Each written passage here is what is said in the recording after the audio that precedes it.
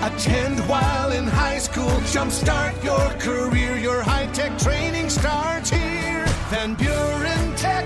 Your career, your future, your life. Paul Anbecker with That's Just Good News. For the past 5 years, the Springfield Thunderbirds hockey team in Massachusetts has held a special event where they invite fans attending the game to bring teddy bears. Then the fans throw the bears onto the ice so those bears can be delivered to kids in the community. Well, a few weekends ago, the Thunderbirds held their teddy bear toss event and broke a record, collecting over 5,000 stuffed animals.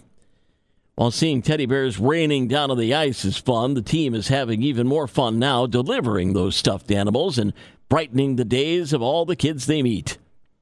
Their work continues as players and staff members of the hockey team will be delivering all the stuffed animals to charity groups in the area, and they don't plan to stop until they've given away every one of the donated bears.